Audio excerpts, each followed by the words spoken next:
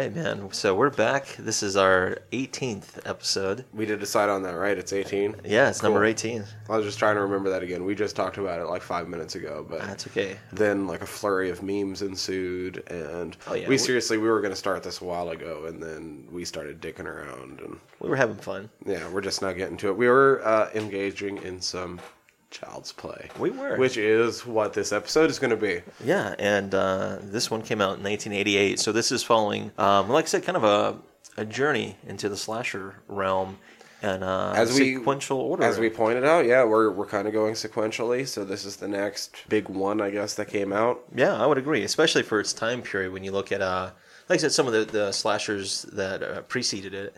And this one took a whole different turn in terms of how it portrayed a slasher. Oh, yeah. Well, this one goes far more comedic and campy than the other ones do, far quicker. Yeah. The first three are kind of serious, I think.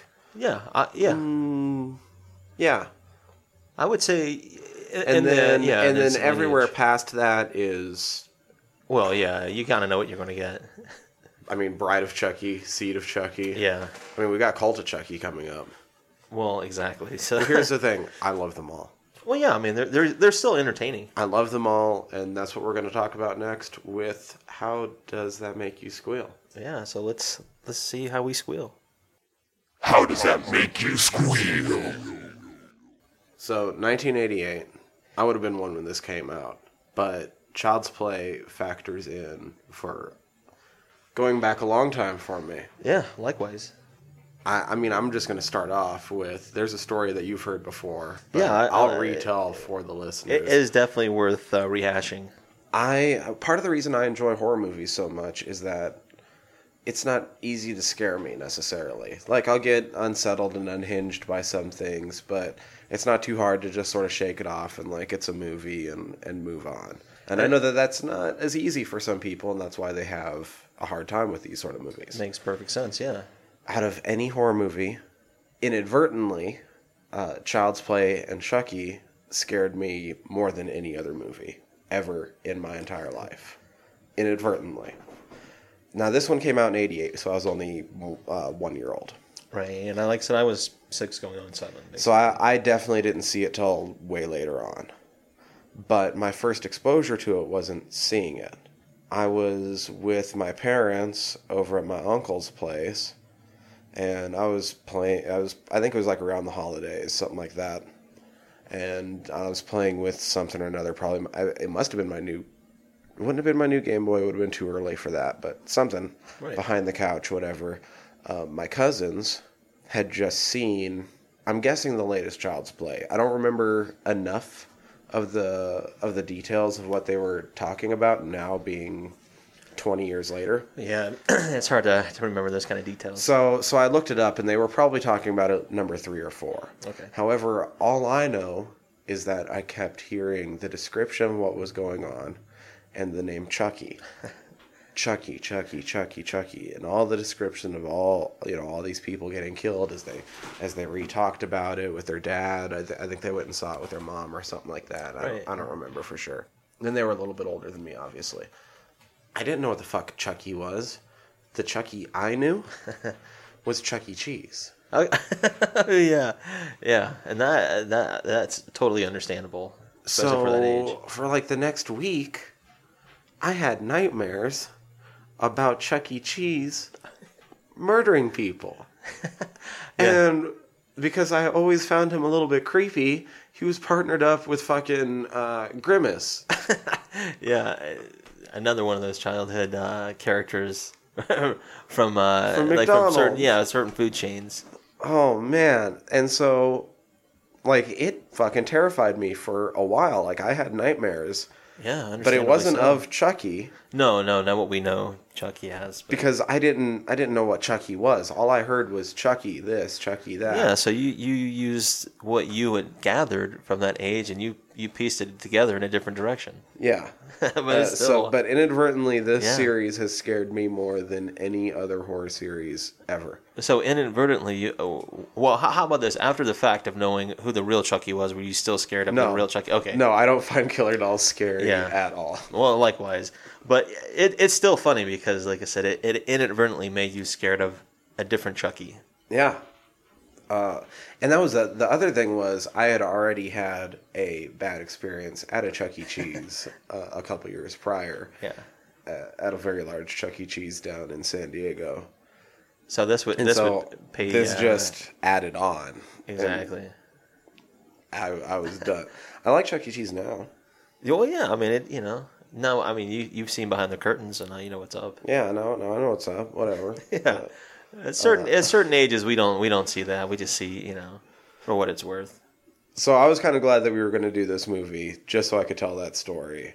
See, that's what I like about these movies as well, because typically we associate them with certain ages, especially we grew up watching these films, and it gives us a way to reminisce about how we maybe seen it or something that was associated and that's the thing, with it. Probably wasn't until about 2 years later that I Yeah. finally did see that movie after all that happened. Which is, maybe for you it might have been a big letdown in terms of what you had heard about it and what you associated it was still with. good, especially I'm not because saying it's a bad film. at the time, like, we didn't have some of the awesome stuff that we've had come out lately. Well, yeah. Like I didn't have any of that to compare it to, just the other stuff. Yeah, so that it makes was sense. it was definitely top notch. I still like it a lot, mostly for the cast. And I agree. It's a stellar cast, very strong cast. But before right before we get into the cast, I'd like to talk about our director. All right, our director for this particular film is Tom Holland. Yeah, and if you're familiar with him, he did a few films that involved our cast, which we'll talk about in a second. One of my favorite. Now, I know what movie you're about to point out, Mm-hmm. and I thought for some reason I knew this cat. As soon as I saw the name pop up in the credits, I'm like, I know this guy. He must have done a shit ton of things. Very surprised by how few things he did do. Yeah, he hasn't done a whole lot. But this movie, Yes. so big. Yeah. Like I have a few friends that fucking dig on it all the time. One of which you'll actually end up meeting here soon. Anyway. Yeah, I'm looking forward to that as well. Anyway, that's something different. We'll go on, but Yeah, the film that I was about to mention, which I think we've mentioned maybe once or twice in passing, is Fright Night, and that was when I grew up always anticipating watching.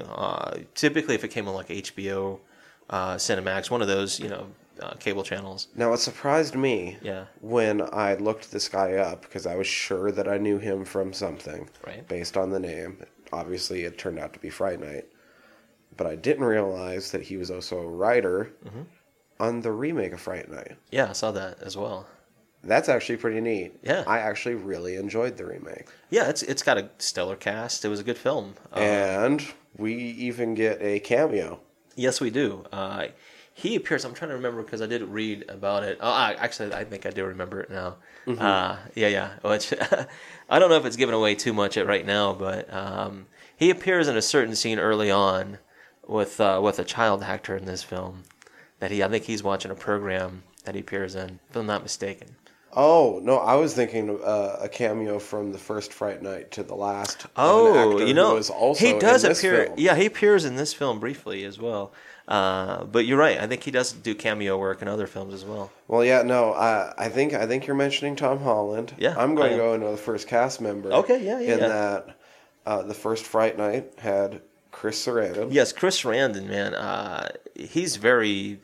When you see him, you're very familiar with who he is as an actor because that's one film I always associate with is Fright Night. It makes perfect sense that he'd be in this film. He cameoed in the reboot. He did. And he is in this movie, Child's Play. Yes, he is.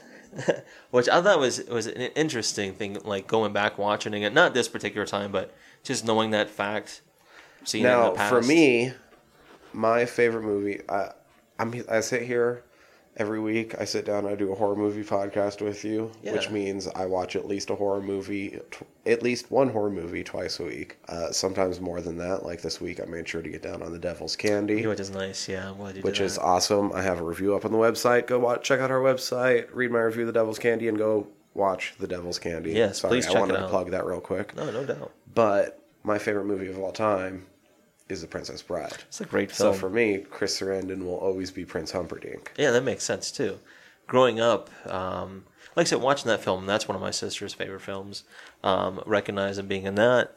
Another one you might recognize, maybe not in terms of what he is on film, but the I know voice. What you're going to say. Yeah. Because I was going to say, for a lot of people, I think the iconic role for him, whether they know it's him or not, because you don't see him, it's only his voice. Yes, which is very surprising when you first learn this. At least it was for me. It was for me as well. Yeah. Is Jack Skellington. Yes, from A Nightmare Before Christmas, a Tim Burton film, mind you, which is another great film, animated film. Oh, definitely. Like I said, another one of my sister's favorite films as well. I mean, I love the film as well. It's a great film. So I'll watch it. So day. I think for a lot of people, especially the younger generation, that's probably what they'll know Chris Sarandon as, even if they don't know it's Chris Sarandon. Like I said, we talked about crossing over with certain platforms, and I think, if I'm not mistaken, he did a lot of work with Kingdom Hearts, the video game. Oh, okay, yeah. You know?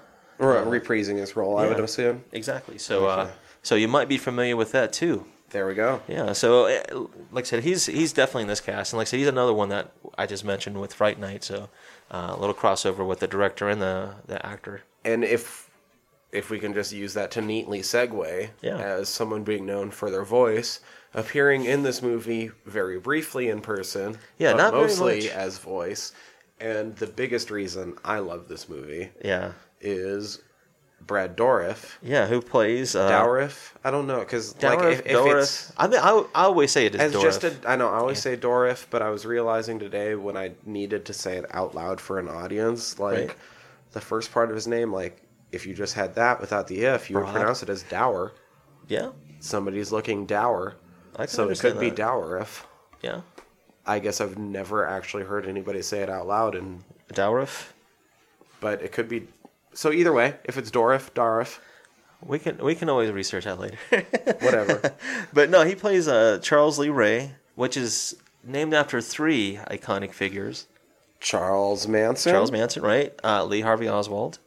And James Earl Ray. Yes, James Earl Ray assassinated Martin Luther King. So so that's where they got the names from.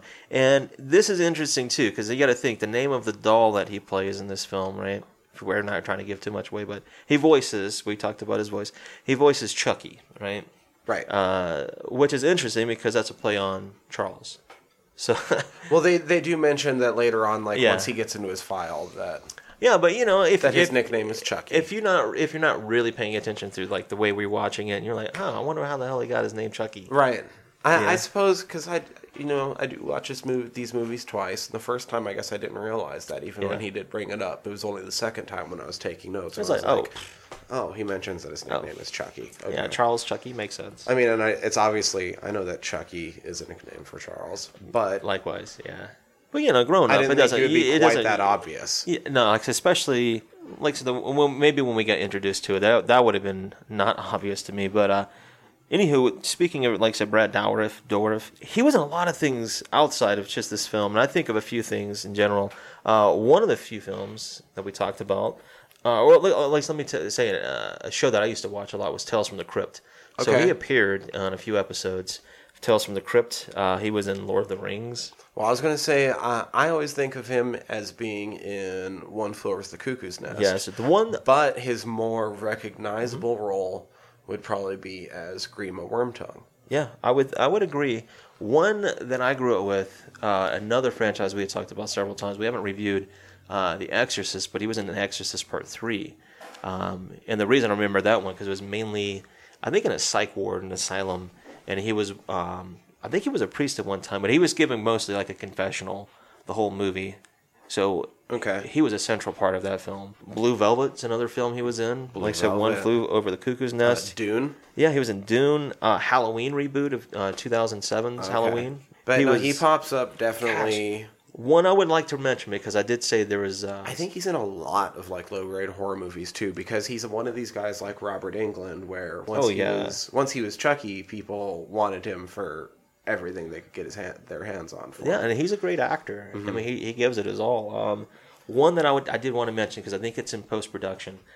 We had already covered. I think it might have been one of our first episodes was Reanimator. So he's in a reboot of Reanimator called Reanimator Evolution. Oh. Yeah, I was like, wow. That one really caught my eye, and I was like, wow. I'm excited. What? Okay. Yeah. I'm going to go look into that. Yeah, so like I said, that gives more credence to some of the things we've already talked about, these crossovers you see in actors in certain films, which is interesting because here's another crossover. And, I mean, for me also, he's been Chucky. Yeah. He's been the voice of Chucky for every iteration of Chucky, I believe. He hasn't missed a single one. I think you're absolutely correct. So, I mean, I grew up with all those movies. Yeah. I love them all, even they're great like films. the bad ones. Yeah, I mean, like I said, they're still entertaining. If you like I said, if you follow this series after a certain point, you were still following them, then yeah, I mean, this like I said, this pays ode to how everything got booted. You know what I mean? So for me, he's also always going to be Chucky. Yeah, the voice of Chucky, stellar. Who, I mean, out of the slashers we've covered, Yeah. only 2 of them really talk. 2 of them are known for cracking wise. We just covered Freddy Krueger. Exactly. Now we're on to Chucky. Yeah. Krueger might talk. Krueger might make jokes. Yeah. Chucky's funnier. Man, Chucky's cruder. There are certain parts in this film where I giggled. Chucky talks a lot more, and his voice is a lot more memorable than Yeah, Robert no, Englund's. like I said, you got to give a lot of respect to the fact that his voice in is my like that. head how Freddy sounds when he talks, but Yeah. I know what Chucky sounds like when yeah. he talks. Yeah, which, it's interesting, too, because they're playing off the fact of the dolls the entire film, which I think it makes me remember that, too, because they were kind of playing off of those, like, My Buddy dolls back in the 80s. I was going to ask you that. Yeah. So you are a little bit older than I do me. remember those. So yeah. apparently, like, the sales of those dolls tanked after this movie. And never I did quite read that as recovered. well. It's interesting because there were certain... Did it seem to sort of like die out? No, there were once certain this- fads, and that was one that I remember vaguely, like, because they had My Buddy, My Kid Sister, all these different commercials Okay. that you're familiar with. But they didn't live very long. Now, they didn't. They lasted, like, when I think of it, probably as a kid, I'd say tops, they might have had a shelf life of 2 to 3 years, tops. Okay. If that, you know what I mean? That was, yeah. Which, reading now about this film makes total sense why it dipped in sales. Yeah. You know?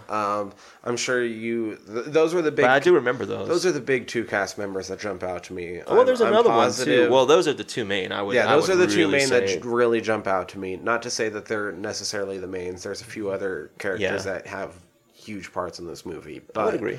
I think you're going to end up having the more Yeah. detailed notes on them. This is our lead female actress. She plays Karen Barclay.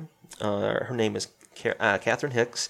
I remember her more for her role as the mom in the show Seventh Heaven. Right? Right. So growing up... Okay. I kept looking at her name. Was just it didn't have Camden? time to I can't look remember her up. first name, but it's the Camdens. I mean, I'll admit it. I didn't give myself much time to finish. Right. Your first hour of showing up here at my place to record was actually us getting the show up online. Yeah, but no, you and got I got to see a part of behind the the scenes. process. I did. It was that really you hadn't cool. seen before. So Yeah, I got to see behind the curtain once again. But another film, I think this is a film, it's starting to build a little bit of a cult following, is a movie called 8 Days a Week. And she plays a part in the film where it's a comedy. It's about this kid who he spends the entire summer devoting his summer to telling the girl of his dreams that he's in love with her. His parents don't like it. Anyhow, she plays one of the neighbors across the street that's a quote-unquote hot mom. okay, MILF. Yeah, that's what I'm She's the saying. MILF? She's the MILF in the film. And it's funny because I'm like, wow, this is the mom from Seventh Heaven. But like, then all once again, right. she's also the mom in Child's Play, but all right. But I started thinking about it, I was like, wow, this lady's in her 60s because I think she's my dad's age. She might be a little bit older than my dad. Okay. Which is weird now. But anywho, she also was in Star Trek Part 4. I was gonna say that's yeah. the other thing I remember her from. So those are three things outside of this film that I can recall seeing her in. But she's mostly been in a lot of TV series and things like that. She plays kind of wholesome characters, which is funny in this film. I noticed something down, and I'll mention. I was just like, wow, this is something that kept occurring to her in this film. I was like, wow, this is odd. Okay. But anywho, somebody I did want to mention, at least a few people wanted to mention, because of the time period this film came out, were the writers. One was being Don Mancini. Okay. He wrote The Cellar Dweller, which is it's kind of a VHS 1980s film. Something I remember growing up watching because it had a couple of parts in that were scary, but watching it now it's kind of dated. Okay. He also wrote some for the show Hannibal. I did see that. I was going to say that he worked on a bunch of mostly the Chucky series because I did look him up a little bit. Yeah, exactly. But he went on, and we're going to do something to cover Hannibal hopefully soon. Yeah, a little bit. I think you're right. We're trying to work that out. That's we've got some things going on, but we've got it in the works. But go watch Hannibal. Yes, it's amazing, beautiful show. I'm not quite sure. Did he? I think he just worked on certain episodes. I think he's a writer. But I don't think he was one of the ones that was like through and through the series. I think he was. I think you're right. Like so, there were certain people like I said they would show up on time to time, but I think he was one of them. He also wrote for Tales from the Crypt, so there's another Tales from the Crypt.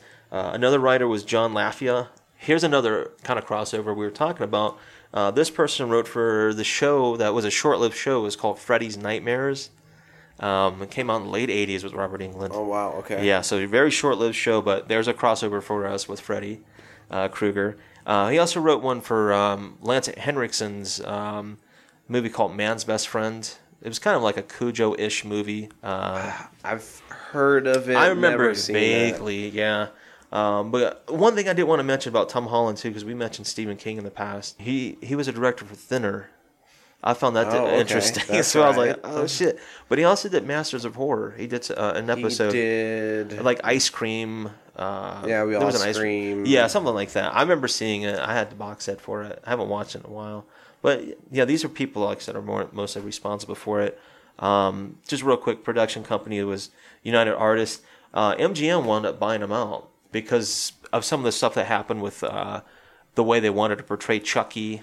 Didn't really happen with the way this film was written. Well, no, this one, it might have been produced under United Artists. MGM didn't buy it out. MGM was the distributor. Yeah, and this was the last one that MGM distributed because they had some discrepancies with how they wanted to portray Chucky. Yeah, and there was some controversy because they thought this film was going to incite violence in children. Yeah, could you imagine that? Like watching this film? And MGM kind of didn't want anything to have to do with it, and they ended up selling the rights of the franchise to Universal. Yeah, that's so what it was. Universal has done every one of them since. Yeah, this exactly. First one. Which is weird. Yeah, United Artists was the production company, like say MGM, and they helped distribute it.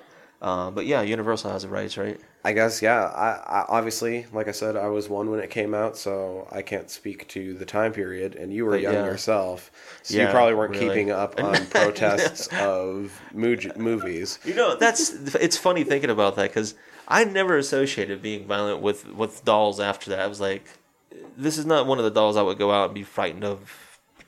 Well, like there was Teddy Ruxpin, there was these Mother Goose dolls. I mean, there were certain dolls that already talked, during that time period for a kid. I mean, it was scary for certain kids, but it didn't incite violence whatsoever at all. Not at least in my area in the Southeast. And I know that the director Tom Holland's always defended it too. He's always said like anyone that would be incited to violence by this has problems anyway, and they're already going to find something that's a good point. That's going to incite them to violence. You can nitpick anything in society and say this is the cause of this or that and the other. It's just it's just a way of scapegoating at this point. Anywho, like so we had briefly mentioned this film came out. Its release date was on November 9th, 1988. So this was a day after my oldest sister's birthday, and just a few days before my birthday back then. Its budget was $9 million. It grossed $33.2 million at the box office. Did really good, man. It absolutely surprises me that the budget for this was $9 million. Yeah, I feel like they could have shot it on less. A lot less. No, like I said, $9 million. That's a lot of money in 1988 too. Yeah. When you think of inflation and whatnot, that's a pretty damn. I feel like the only way that it could have been that much is probably payroll. I feel like they must have been shooting on location in Chicago. Yeah, they were. They certainly were. I did read about that. So That would probably, instead of on production sets. costs, yeah. They filmed some in studio. Like I said, there's probably a lot of production costs, whatnot. Payroll, like I said, is probably big, but not like I said. But you think about the return; they did a pretty damn good job. But like, here's the thing: so Chucky doesn't even. You don't even see Chucky say anything until like 45 minutes into the movie. I noticed that too when I was watching the So film. most of the effects for the doll in this movie are the kid carrying around is just carrying around a doll. Yeah, that's it. For like I said, a good chunk of the film, beginning of the film. I like taglines, and one that I got for this one was "Something's moved in with the Barkay family, and so has terror." So okay. So speaking of the family, so we're getting. I'm going to get back to the cast. Another one of our main characters in this film, probably our major character in this film, is Andy Barclay, played by Alex Vincent. Yes. And great performance by this. I mean, he's not a kid anymore, but at this age, he did a great job. No, he has a couple little. There's a certain scene where I was like, some of them ooh. seem kind of naturalistic. Well, yeah. like he would have stumbled in natural real life kid, anyway. yeah. I felt like at least one of them was kind of like, that was probably just the best performance they could get out of him on that. But no, I agree with you. Like for most of the movie, he was on fire. He was solid, yeah. Yeah. He didn't really have much of an acting career per se after. I think he kind of got out of child acting, and then he got back into acting a little bit later on. And then he got into adult acting. It happens. There's certain child actors that it happens with, Yeah. But I mean, I didn't really write down any film credits because I think he shows up a few times here in these Child's Play films. So this is mostly what you would recognize him from. Another actress that I wrote down, because she appeared in some pretty neat stuff that I was like, oh shit, this is probably where I recognize her from. It was Dinah Manoff. She played Maggie. Okay, yeah. Yeah, she played Maggie Peterson. She was in Grease, the film Grease, which is interesting. Ooh, what? Yeah, I can't remember exactly her role, but we could look it up later on. I love Grease. I saw Grease just the other. I was at the gym the other day, Yeah. and I'm sitting there doing my cardio, and I'm flipping through the channels on the elliptical, and Grease was on TNT, and so I sat there and I fucking sweated my ass off watching fucking Hand Jive. Oh yeah, there's a reason it's called My Hand Jive. Hand Jive, baby. Anyway. Yeah, so if you're familiar with her in this film, and if you're familiar with Grease, you probably recognize her. She was in a lot of TV shows. There was a few that I remember watching. Not this one per se. I just remember Robin Williams was in it, but Mork and Mindy. She was in Mork and Mindy. I love some Mork and Mindy. And she was also in Night Court. I don't know if you ever watched Night Court. I saw maybe that show, 1 or 2 episodes of Night Court. It was really popular in the late 80s, early 90s. I remember it used to come on like late night TV, usually USA. You could catch it late at night. I remember, like I said, growing up, I was like, yeah, I don't like this. And then I started watching it, like actually watching it. I was like, oh, this show's pretty funny. But anywho. See, that's the funny thing. Yeah. I was probably watching Mork and Mindy on Nick at Night at the same time it was coming on USA. So, like I said, at the same time Night Court was coming on USA. So yeah, it's really interesting. Why I never seeing, saw any Night Court. It's because I was watching Mork and Mindy. There you go. Well, she appeared in both, so you're going to catch her either way you turn. But yeah, it's pretty interesting credit she had. Another guy, he didn't really play a big film role. He was in a couple of scenes, more towards the end. Tommy Swerdlow, he played Detective Jack Santos. He was in Cool Running. Well, he wasn't. He was a writer for Cool Running, Little Giants, and Snow Dogs. What? So he was the partner of Chris Sarandon in this film, or maybe a partner of his.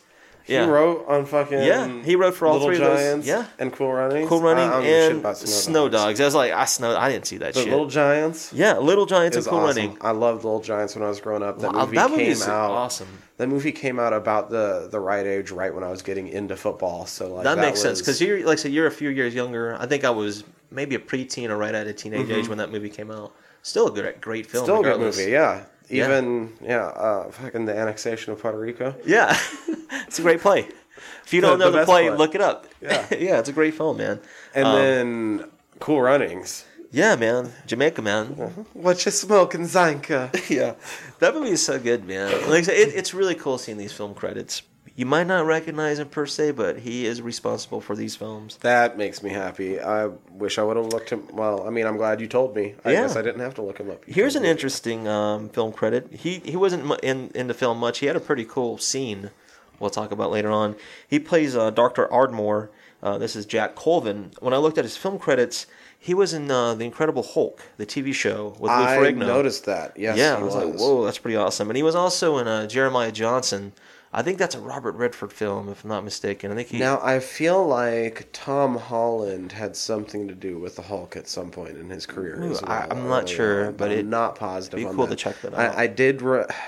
When I did give a small skim through of people's bios and stuff, I noticed that two people had a Hulk connection, but I can't remember who they were. Yeah, but I saw his. I was like, ooh, that's pretty interesting that he got a film credit in this film. Let's see. Another guy that I wrote down, he played Eddie Caputo in this film, is Neil Guantoli. He was in The Shawshank Redemption. That's, like I said, another Stephen King film. Okay. He was in Waterworld. I love Waterworld. And once again, Tales from the Crypt shows up. He was in Tales from the Crypt. Like I said, he didn't have a speaking part, but I was he was about in the to say film. that same thing. He did not speak in the movie. I've got 3 more film credits. Juan Ramirez was the peddler. He was in Backdraft, which is like a firefighter film in the 90s. Yeah, I'm pretty sure I saw it once. He was in a Harrison Ford film in The Fugitive. Oh, okay. And he was in a Keanu Reeves and I think it's a Morgan Freeman film, Chain Reaction, like a 90s film. Oh, I never did see that one. Nah. I recognized, but I was like, I don't think I've seen this. Alan Wilder, he played Mr. Criswell. He was the guy that was in the department store. He was the manager. Yeah. He didn't really have a big film credit, but he was in a bunch of things outside of this. He was in Home Alone. I think he played a small part. I think he was in the airport scene. It was like maybe a ticket carrier. Okay. He was in A League of Their Own with a Tom Hanks. I love A League of Their Own. It's a great film. And he was also in Johnny Depp's Public Enemy. So there's another crossover with a Freddy Krueger star. A Frightmare on Ale Street. 6 Degrees. Yeah, man. And this is another guy. He didn't have like a major film credit once again, but he's been in some pretty interesting stuff. I wrote down he played John. I think it's like Alsop Bishop, Dr. Death. Oh yeah.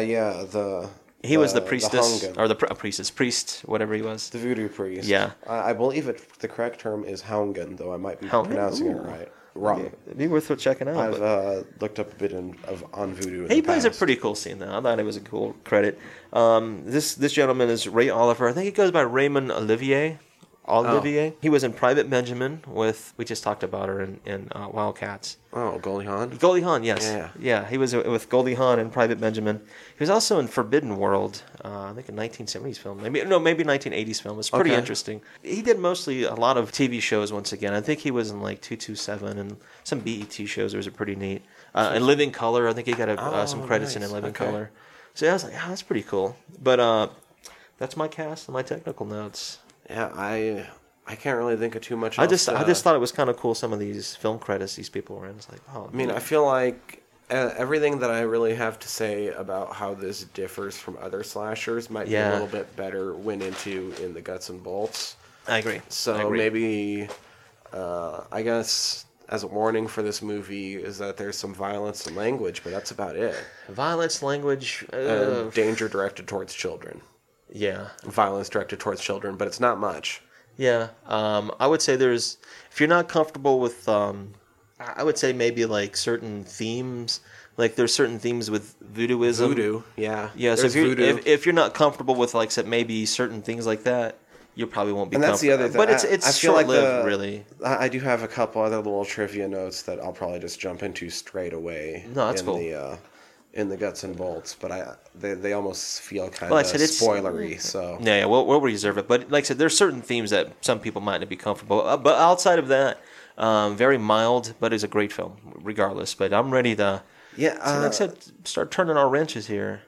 Yeah, it's really not overall that bad. No. Comparatively, what we've seen and what we review, this is super mild. It's mostly Chucky's language. Yeah, he's an abrasive little cock when he actually talks. He's great. Yeah. But yeah, man, like I said, outside of that, I think, like I said, I'm ready to get into the guts and bolts, man. Yeah, let's do this. Let's get into the guts and bolts. Guts and bolts. Right, man. So yeah, we talked, this is our 18th film, Child's Play. We're into the guts and bolts. Yeah, man, so we guts can talk and bolts. About all aspects of it. Yeah. First off is this one breaks even more from the previous slasher mold. It's still definitely a slasher, but this is far enough down the line now where things are starting to differentiate. You know, that's a good point because when you think maybe of like the introduction to the slasher film, say maybe maybe what we know it as, say somewhere in the 70s, roughly, right? Well, we can go back further than that, but roughly 70s, like I said, with the Jason film. Michael Myers, Halloween, et cetera, et cetera. So this one it has a different twist because now you've had a few years to play with the formula. Mm-hmm. And, so now we don't necessarily have a final girl we're going after. No, we don't. We certainly don't. And he's not punishing like promiscuity. No. Sex is not even a theme in this film. Not even a notion of that. Which is a good thing considering how heavily children are involved. Yeah, so that's a subject that, they probably, thought about, maybe. Who knows? But However, it's not even an issue. I'd still definitely consider Chucky a slasher. Yeah, I do as well. I think this one plays more with the supernatural aspect of the slashers, for totally sure. Agree. And there's still sort of a thing where, like, I feel like the more traditional slashers, it's like they're being punished for breaking the innocence or for defiling it and stuff. Yeah, I can see what you mean. Yeah. This one, it's more of an attack on innocence. Yeah, totally. It's a child's toy. Yeah. His main target in the end needs to be Andy, so he's attacking this child who just wanted to love him. All that kid wanted, like I said, was a toy. That toy in particular. So we'll talk about that. But yeah, this is a really cool film, especially for the time period. Like I said, we're following a certain lineage. So if we're fast forwarding in the way we're doing this film, so 4 years going past Nightmare on Elm Street and Friday the 13th Part 4, both of them set in 1984. This is a completely different film, just 4 years removed. Mm-hmm. So anywho, like we're opening up the film because we're in the guts and bolts, right? Well, there's one thing I want to jump into before we go into it, and that's how this film changed quite a bit from its original conception. Good point, yeah. So you mentioned before that it was based off the My Buddy dolls, right? Yeah, kind of. The good guy doll? It was a play on the marketing scheme of, like I said, those My Buddy dolls and My Sister dolls. Well, the original idea for this film was for it to be a little bit more of a satire of, like, commercialization and stuff. Exactly. And more psychological, where the original name was Blood Buddies. Exactly. And because they make, like, a blood pact. He wasn't brought to life by voodoo. No. Or switched bodies, I guess. It was a blood pact with his doll that brought it to life. Exactly. And it was supposed to be a manifestation of his rage for having an overworked mother who wasn't around and an absent father. I did read that as well. That's pretty interesting. The initial, like I said, why they want to do this film. And even though you don't see Chucky talk until 45 minutes into this movie, the original idea was for it to be played out even longer. Yeah, like over 2 hours or something. So that you thought that... Well, the original runtime of this movie was over 2 hours. Yeah. Like, this is an hour-and-a-half movie. Yeah, the working cut was over 2 hours. And I think one of the first cuts was, like, over 2.5 hours. There was quite a few scenes that got cut that got completely scrapped. They're completely missing. Yeah, because when I looked at I think that the time from the start to finish, it's like maybe an hour 26 before you get to the end credits. Yeah, so, the original cut was over like 2 hours. It's a lot of cutting, a lot of editing. And you sort of see little remnants of that here and there, but not much. They did a pretty good job. But yeah, like I said, no, the initial take on what the film was supposed to be about would have been pretty interesting when you think about it. And the other thing was in pacing it out that long, you were supposed to think Andy was the killer. Right, exactly. Because it would make more sense. It's playing on his psyche. Because the other thing was that Chucky would only come to life at night, at night and when he was asleep. It would make sense.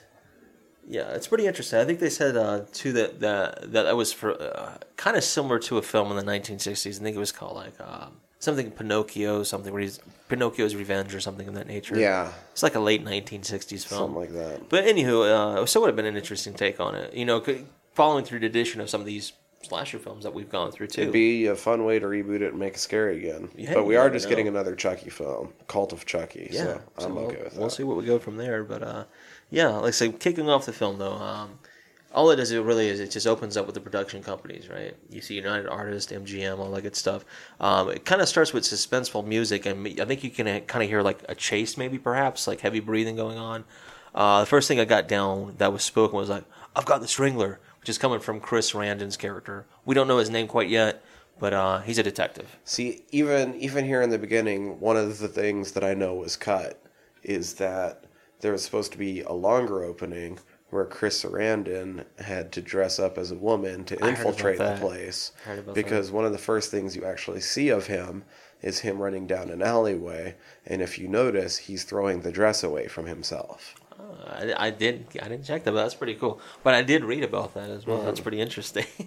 So already from the get-go, there was probably like a lot of 5 cutting. minutes. Yeah, it would have been interesting, like I said, if you get like an uncut edition of this film. Yeah. Well, I mean, it doesn't exist though. But I mean, yeah. So I guess making a long story short is we see a chase scene. Basically, you get Chris Sarandon's character and Brad Dourif's character running down Lee Ray. Charles Lee Ray, right? So it looks like he's running down a street in Chicago is what the setting is, right? Late at night. He's running towards, it looks like a van, like a guy waiting in a van, right? But he's kind of... He gets abruptly stopped because eventually a cop car chases because he's like, you take the van. And I guess he's going after, Chris Sarandon's going after Brad Dourif's characters strictly in that scene, right? So he hides behind like a pillar. He winds up running to like a storefront, which becomes a toy store. Well, I know he ends up taking a shot in the leg. Oh, he does. You're right. And then that van takes off. That van peels out. Yeah, and that's when he hides behind that pillar. He's like, "Oh God, no!" Yeah, because it was his getaway driver. Yeah, it's messed up. You don't leave your guy behind. That's fucked up. But unfortunately that's what happens. Yeah.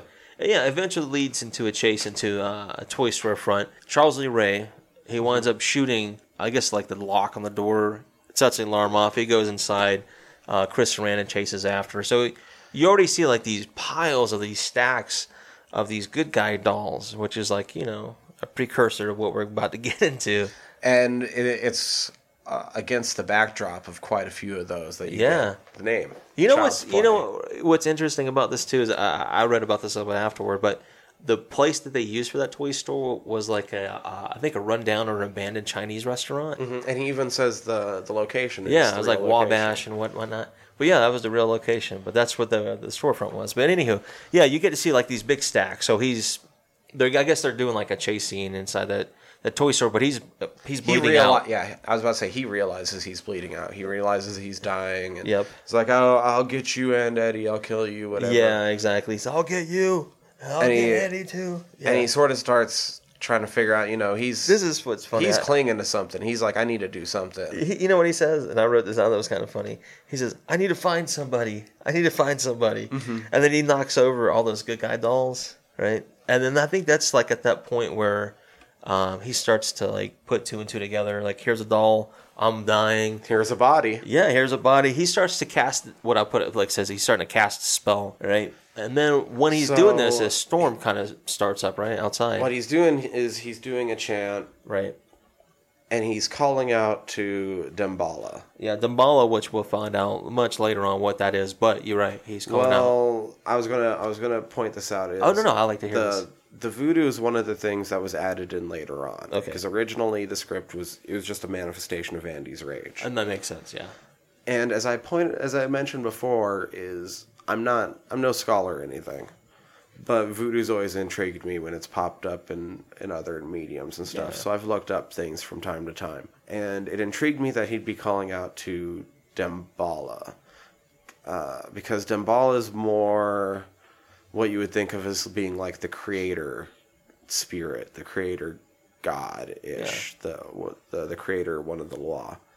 Rather than, I felt like if he was trying to stave off death, he'd probably be calling out more to like the Lord of the Underworld or the Psychopomp, which would be Baron Samedi.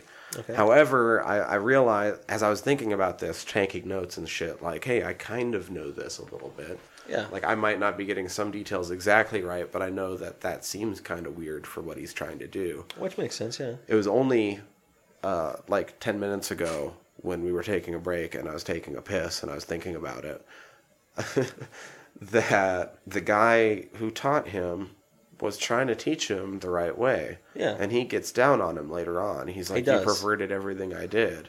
And so maybe that's the only thing he knows is about Damballa, the creator. That makes sense. But he manages to pervert it. I know what you mean for his cause. Mm-hmm. Yeah, I can understand that. There's a lot of backstory we don't really get. We have to kind of piece it together. But that's pretty cool that you do understand that. So you're right. He's calling out the Damballa. He's calling this. What he's trying to do is, I guess, he's trying to transmute his spirit into that doll. As he's doing that, lightning starts. I mean, like this storm starts up here. Apparently it works because some fucking lightning. Yeah, it comes right through like that sun roof of the building, that sunglass roof, and it causes an explosion. It knocks Chris Sarandon back, which the stuntman must have took a hell of a blast. It's damn near like The Quickening. Yeah, it's so. I mean, it makes the storefront and everything explode, shatter the windows. All that good stuff. You get like a little fire inside eventually. Chris Sarandon does go to check out the body. He finds the body's dead. He finds Charles right there. And it zooms in on the doll, and we cut to the next scene. Next scene, yeah. And so what we get now is you see a Good Guys cartoon plays on the TV, and you see a little kid. He looks. I guess he's kind of like waking up, getting ready, maybe getting some breakfast. Well, and there's happy birthday decorations and shit up. So apparently, there's a birthday coming up for this little kid, maybe, right? Yep. He looks over to the TV. He's like, "I've seen this one, right?" Mm-hmm. I put Andy, which we find out little kid's name is Andy. He winds up making breakfast, so he's like pouring a bunch of Good Guys cereal all the way to the brim.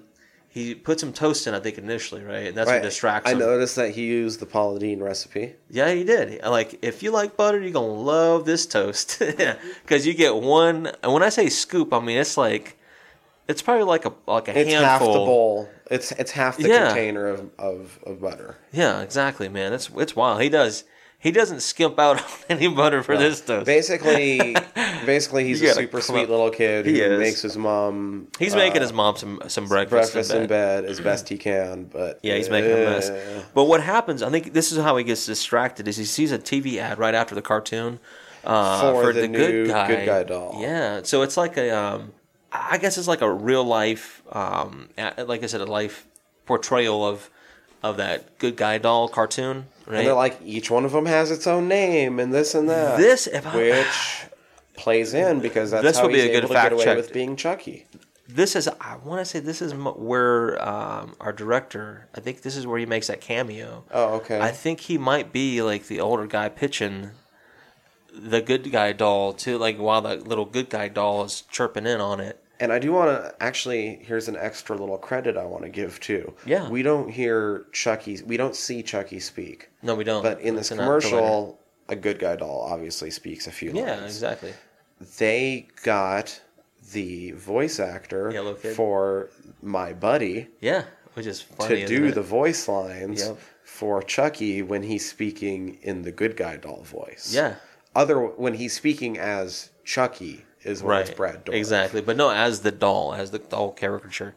Yes, you're right. It's funny. I thought that they did that because I just read that. It's like, and that kid got a lot of something. I can't remember his name. I'm sorry, but I'm pretty sure it's Corky something. No, you're right. It's I looked that up too, but the kid got a lot of film credits too throughout that time period. But it's pretty interesting though. The toast burns, and that's when he puts it on the plate, dumps that butter on it. He winds up going into his mom's room, right? And he's like sloshing that tray. He's getting all over the carpet and shit. But like I said, he's super sweet. He winds up, it's like, Mom, wake up. Mom, wake up. And we find out it's like 6:30 in the morning. Right? and he's like, but how it's so long nice have you outside, been awake? He's like, forever. Yeah, exactly. It's funny because, like I said, he's a super sweet kid, man. But it's his birthday. He's super excited. Yep. So she gets up and they go straight to opening the presents. Well, yeah, so she looks at the breakfast, and that's when she comes. She's like, "Well, let's open your presents first. Yeah, I'll get back to this later." Yeah. And so when they go into, I guess, the living room where he just came from, there's a news report actually reporting on what happened. The death of Charles Lee Ray. Yeah, shot and killed in the department store or something. Yeah, exactly. I think she either winds up turning the TV down or turns it off completely. He initially sees like this big box, right? And he's all excited. Yeah, because he has intentions or maybe some ambitions of something different, right? So he goes over and she's like, "Why don't you open the little one?" Yeah, but doesn't he open the big one first? But he opens the big one first in his pants. And Yeah, he's it's just all like bummed clothes. out. And his mom's like, well, you need these and blah, blah, blah. Then he opens the little one, and it's like a toy set. Good like guy toy set. Yeah. And he's still bummed out because he really He's wanted like, the good guy doll. but I need the good guy doll for this. And she's like, I'm sorry, I just didn't know in time to save she didn't up have the for it." funds. She's a single mom. She's working hard, right? They got a nice pad. I mean, like I said, part of the original plot was that she was pretty much not around because She works how all much the she time. worked. Yeah, which kind of pays dividends here in a little bit, right? Yeah. So anyway, she does make comment on that, right? And there is like 30 plus minutes of the movie we don't get to see. So Yeah, that's pretty wild. I mean, I think 30 plus was filmed at least. At this An point, hour more was filmed that was cut. Something no, like you're that. right. Yeah, exactly, man. That's a lot of time that they cut out of this. I think right after she tells him that, right, it cuts to like a department store scene. You see this lady run up to the Oh mom yeah, at she's this at point. work, and her friend, who we later find out is It's Maggie, right? She runs up and she tells Karen, I think is what the mom's name is. She tells her there's a peddler outside, and he's selling a good guy doll, right? And he's in the alleyway behind the department store, and she's like, "Well, I can't just go out there, you know. I gotta work the storefront, whatever." Anyhow, she talks her into going into it, and they go outside, right? And it's right Yeah. outside the alleyway. Talking with his bum, pushing his cart. Yeah, and it's like, she looks at it and is like, is it real? Blah, blah, blah. Does it work? Etc. Maggie starts negotiating, right? She's like, what, $10? Something like that. And he's Yeah. like 30. And she's like... She's still arguing that it's too much, but she's Yeah. like, whatever, like, fucking Andy's gonna love it. She's like, look, $30, I'll take it. And then this is something I thought was funny, right? As she's looking at the gift, being the mom, Maggie's still talking back and forth with the peddler, right? And he's pushing off. She's like, how do we know it's not stolen? He's like, hey, steal this. Steal this yourself. Yeah, steal this yourself. And she's like, I think I dated him. that. Yeah. I'm like, damn, that's some good 1980s lines right there. Anywho, right, she goes back in. They both go back in. And that's when I noted that guy was in Home Alone and some other film credits we talked about. Mr. Kresler, he walks up. He's like maybe the department manager of that little store. Oh, and he's a complete He's a douchebag to dickhead. her. Yeah. Anyhow, what I he's mean, talking she about, did wander off. I mean, I understand because I'm kind of Yeah. in that middle management position. It's I understand. understandable, yeah. But he doesn't have to be that big of a dick about it, No. especially when he knows what's all going on. And she's It's fucking Christmas. single mom trying to She's make her getting kid for a happy. Yeah. But this is what he She was drops away on for her. 5 minutes. Somebody's like sick, so she needs to cover her shift. And it has to be her being the mom, Karen, right? And Maggie's trying to go to bat. She's like, I'll help. She's like, no, you work in a different department altogether, right? And here's the thing, Like, you like, work it on would have been blah, blah, all blah. right if he just would have, like, explained it. Yeah. But no. he threatens her fucking job with it. Yeah. He's being a prick. So this is where Maggie steps up. She's like, all right, I'll watch Andy. Because mom's like, I have to pick up Andy. I think he gives her a break. He's like, all right, you can get off at 5, come back. It doesn't really matter. It's just small details, right? Long She'll story be able short, to go home, give him the present, and that's about it. Yeah, exactly. Just enough time, like I said, to drop Pick the him present up. off. Yeah. Probably not even pick him up. If Probably, that, yeah, just like I said, just enough time to where she can exchange the gift, right? So as we get this right, now we get to the point where we get back to the home, right? And Andy, this is where he gets his present. He finds out what his present is. His mom's like, it's not groceries. Goes and opens it up. I knew Good it. guy doll. It's a good guy doll. This is exactly what he wants. He's so happy, right? And his mom's like, well, talk to it or something like that, right? And he's like, hi, I'm Andy. He's like, what's your name or something like that. Hi, I'm Chucky. And I'm your friend till the end, right? So we get that. And in the background, as this is happening too, the TV's on once again. And Chucky, he actually gets to see a story about Eddie, his partner, right? He's on the run or gets loose or something of that nature, right? Mm-hmm. So he Eddie becomes... Caputo's on. Yeah, so he Got gets loose. interested in this, right? I wonder why. Did you see the news station? Yeah, WDOL. Yeah. Yeah. W doll. Yeah, exactly. Yeah, that was pretty cool. And this is when I think Andy's like, "Hey, you're not paying attention to me," and he looks over and he's like, "Hey, wanna play?" Mm-hmm. Right? That's Chucky saying that. And what happens is, I think he whispers. Right? Andy and him always have these little conversations between themselves, and he tells his mom that Chucky wants to watch the 9 o'clock news. Right? Oh, it's not his mom. His mom's left by that point. Oh, He no, tells it's Maggie. I'm sorry. Yes, Maggie. Maggie's watching him. He's Yeah, off she's playing in the over. other I'm sorry. room. You're right. And she's starting to try to get him ready It's for Andy's bed. bedtime. Is what I wrote down. Yep.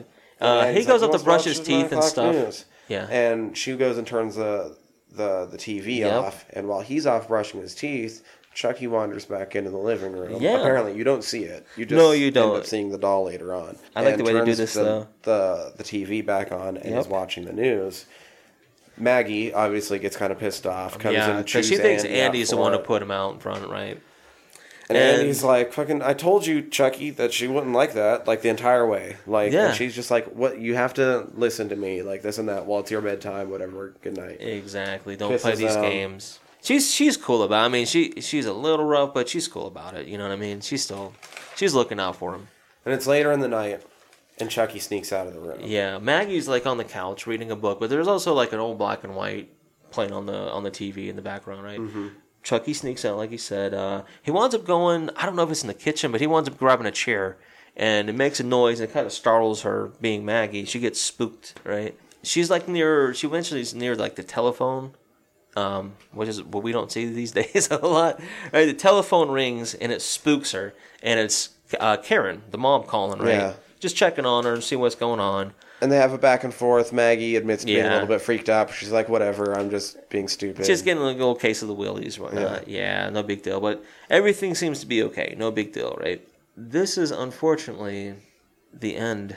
Yeah, for Maggie. She hangs up. There's another noise. She checks out. There's some shit. like some spilled sugar. She looks over It's in flour. the corner. Yeah, flour. Yeah. Yeah. She looks 'Cause over in that the plays in later. She looks over in the corner of like where the windowsill is at. Mm-hmm. She removes like maybe a vase, whatever. But when she turns around, that's when she gets plucked in the head with a hammer. Oh my god. So maybe part of that $9 million budget went into unnecessary wire effects. Yeah, I would because agree she with could have this. turned around right after she moved that thing Yeah. and got hit by the hammer and just got knocked straight out the window. Instead, she was like 10 Yeah. feet away, gets hit by the hammer, She does. and just keeps getting like pulled backwards through the window. Yeah. Almost like she got hit by some unseen supernatural force, but I mean, that's It not was- quite how Chucky works. You know, like he just threw a fucking hammer at her head. But what made me think of this too was the dog. Friday the in 13th. Friday the 13th, I'm like, wow, this is super over dramatic. What happens here? Like the dog is a little different because he totally jumps out the window. and she's even like grabbing at shit, and not slowing down at all. Yeah. just like she's being pulled by a What the fuck are wire you out the doing? window. But she goes out. Out the window. But no, if like I said, you would think if you got smashed in the face, eventually you stop doing all that backpedaling. Just Especially you're just cover getting up. hit by a hammer, yeah, being thrown by a fucking doll. and you're near a window, like on a top floor. What are you doing? She wasn't near a window. No, she like said she was like 10 feet away, but she does get close to it. But you're right. I'm like, why do you keep doing that? If she got hit right when she was by Jesus. the window, it would have been fine. Anyway, Yeah, whatever. but She's out the exactly. window. Well, and that's the other thing. So This is actually cool. I thought this is a cool scene. it looks really cool when she hammers into that car, Yeah. but I wish they would have done it from an angle where you couldn't see the obviously not her doll arm hanging Well, over. yeah, of course. If all you saw was that motion blur and the car getting hammered in, Yeah. and you didn't see anything, I think it would have been a better effect than that doll arm sticking over the edge. I agree, man. Still, It was a cool looked shot. awesome. What I liked about it is you can kind of see some of the snow filtering in on that shot as the stunt person was falling out of the window. But it was a pretty cool shot. I was like, ooh, shit. She lands on the roof of a truck. That's what happens to Maggie. Mom winds up showing up a little bit later on. There's a crime scene starting to form. And she's like, oh, shit. She's Goes going upstairs, right? She's finding out like there's all these detectives and stuff. She's like, this It's is at I her live here. place. Yeah. And they're like, So it's my place. You Goes would in. assume that she's probably more concerned about Andy at this point, being that's her kid. There's a detective that actually kind of interrupts, right? They find out that Maggie had an accident, right? And Detective Norris is who we find out who Chris Sarandon is, right? Yep. He's kind of trying to usher her away from Andy. He wants to tell her what happened to Maggie, or at least Well, because he's sitting there sort of talking with Andy at Yeah, first. exactly. And she comes in, and he sort of separates them, and he brings her out there, and he's kind of subtly, not subtly, pointing out to her like, hey, it kind of looks like your son might have done this. And Yeah, that's he's kind of the implying a angle, lot, yeah. and that's the angle that we kind of have to work it's like, with. was Andy involved? Yeah, that's what I wrote down. You actually get to see like little tiny footprints on the But he does flower, admit right? to her, he's like, look, I already checked, none of the shoes match, like Yep. things don't we're not sure how this happened as of yet, but everything sort of points to the fact that your son did this, and that's the angle I have to fucking follow. Yeah, I'm working. Yeah, I mean, it makes sense. Put two and two Sorry. together. I think doesn't Andy like run back in with his doll? Yeah, well, see, and that's the thing that I realized a lot later, because Andy does run back in with the this doll. is a little after this. And I one. realized later that this is kind of insidious in a way, because Yeah. I think maybe during your first viewing, especially because you haven't seen Chucky talk as Chucky yet, only as the good guy doll. Otherwise, it's just been like Andy putting his ear up to his mouth and shit. Yeah. Like, you're not quite sure how it works yet. I realize now, upon rewatching it a few times, that Chucky told him to go bring him in there because he wants to find out if he got made.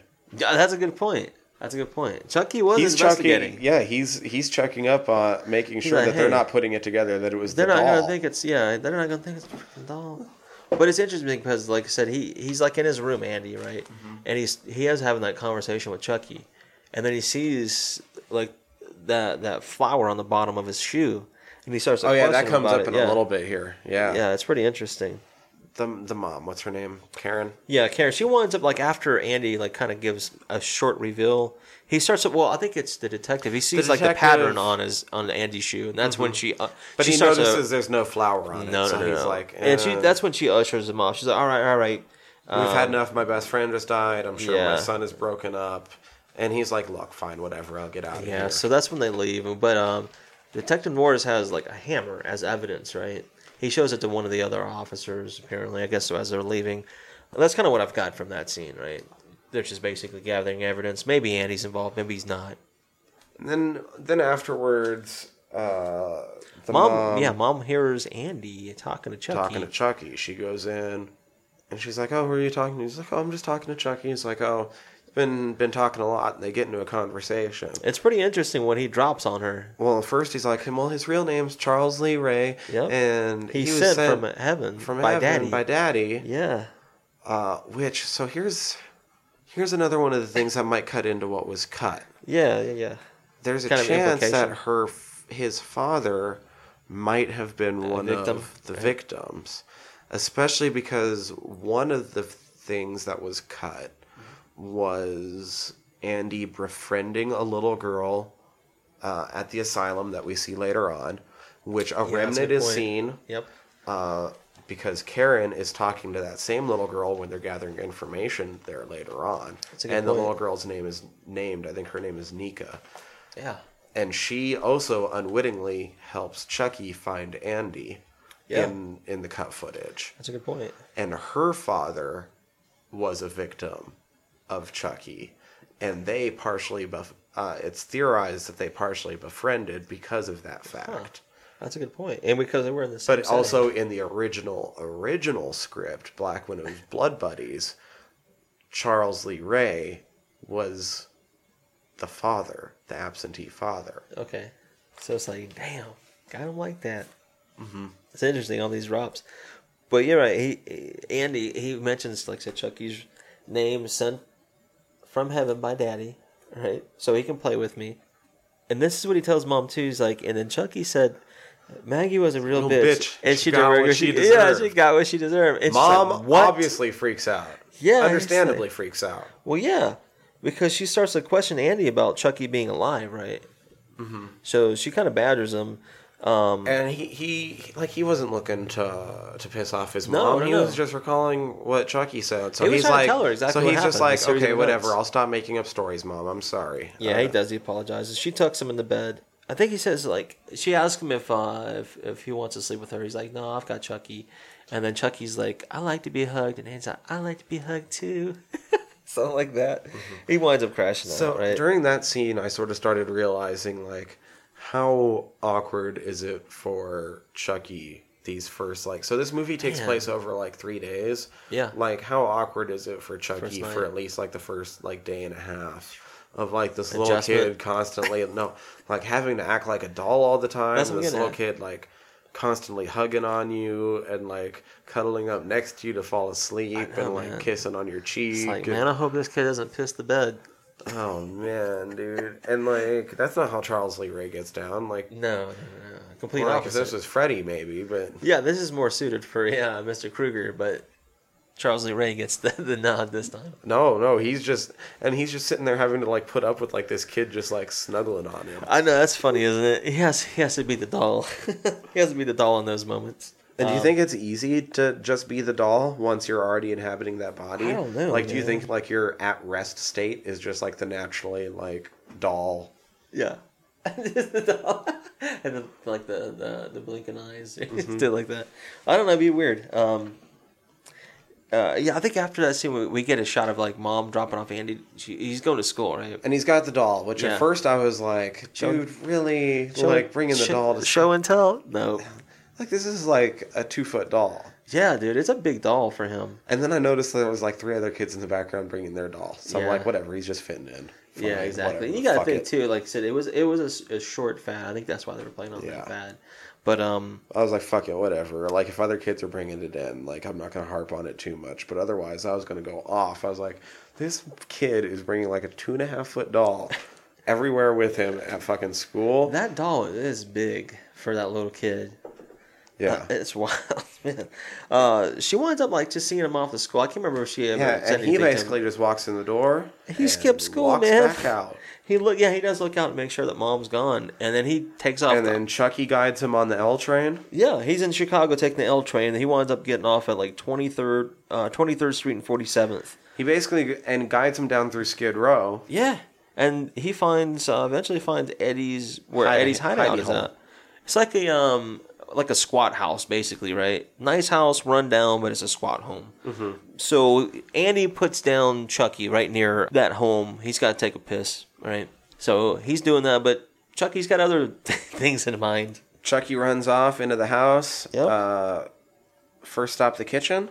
Yeah, he goes inside the kitchen, and he's kind of running like this stove oven, right? Opens it up. Opens blows it out up. that pilot light. Uh-oh. Turned on the Cranks gas. up the gas. Yeah, it's gas time. I guess all that rumbling, right? It wakes up. You see shots of Eddie, like inside the house. He's sleeping on a mattress, whatever. But he finally gets stirred from all that commotion. And he's getting all freaked out. He's basically just like shooting first, asking questions later because he doesn't. He's got that mentality. He doesn't have any lines. No, he doesn't. He carries that gun the whole time, right? And he's like, Which I'm wondering, with not having any lines, I'm wondering if they had to. So there's different pay scales as the Screen Actors Guild if you don't have lines or not. Now I'm kind of wondering how he got paid on this movie. That's a good because it's point. probably very little. It's Because there's "You things like son of a bitches." non-horror example. Yeah. What is it? In Batman and Robin, when they cut to the scene with Mr. Freeze making his henchmen sing along with the Freeze Miser, Right. they made his henchmen too cold to form actual words so that they could pay them less because they're Wow. not saying lines. Dang, that's. I'm not gonna use the word, but that's messed up. But I mean, non-speaking extras obviously good. Yeah. And I'm wondering if they were able to. Oh, that's interesting. I don't know. I bet. Anyway, Well, you considering he has a bigger part than just being a non-speaking extra, though. Too, That's in my very opinion. true. So, That's very true. But the whole part of that scene, he just hears noises. Chucky's kind of enticing him to go downstairs. He doesn't know it's Chucky, right? Andy, meanwhile, is searching for Chucky, and he finally comes around the house. And there's a scene where Eddie looks out. He gets spooked. He notices Andy, and he's like, "Oh shit!" Right? That's kind of, I guess, his mentality, right? Like, "Oh shit, this is a kid looking for his doll or whatever, just but meandering." he's still spooked, though. Yes, he is. He's here's still some spooked. more. Here's some more sounds. Here's the gas coming from the kitchen, but doesn't know what it is. So And this is where you said the shoot first, ask later mentality. So he flips open the door, shoots, boom. boom. And And that Andy's place blows just the fuck yeah. up. Andy's just far away where it doesn't affect him apparently. That's another scene that was cut. He dove into a ditch. Oh, well, see, you don't see that. I just saw like he wanders far enough away from the house that I thought, okay, maybe he's in some covering. I didn't know it was a ditch. That's good to know. Should have left that. Yeah. But you're right, the house fucking explodes, man. And then the mom, like I said, Karen, she arrives at the police station, right? Norris winds up talking to mom, She's kind of in a panic mode, like, where's Andy? And he's like, all this look, stuff. he kind of gives her like the, hey, I have bad news for you. And then they cut in and the kid's being questioned by his idiot partner. I can't remember his name. Yeah, I can't remember, but it did. Anywho, yeah, you're right. Idiot partner is kind of how I thought of him throughout the movie, unfortunately. Basically, yeah. He doesn't you're really right. show up that often. That cop is just asking Andy about Maggie, like, what happened? This is blah, blah, blah.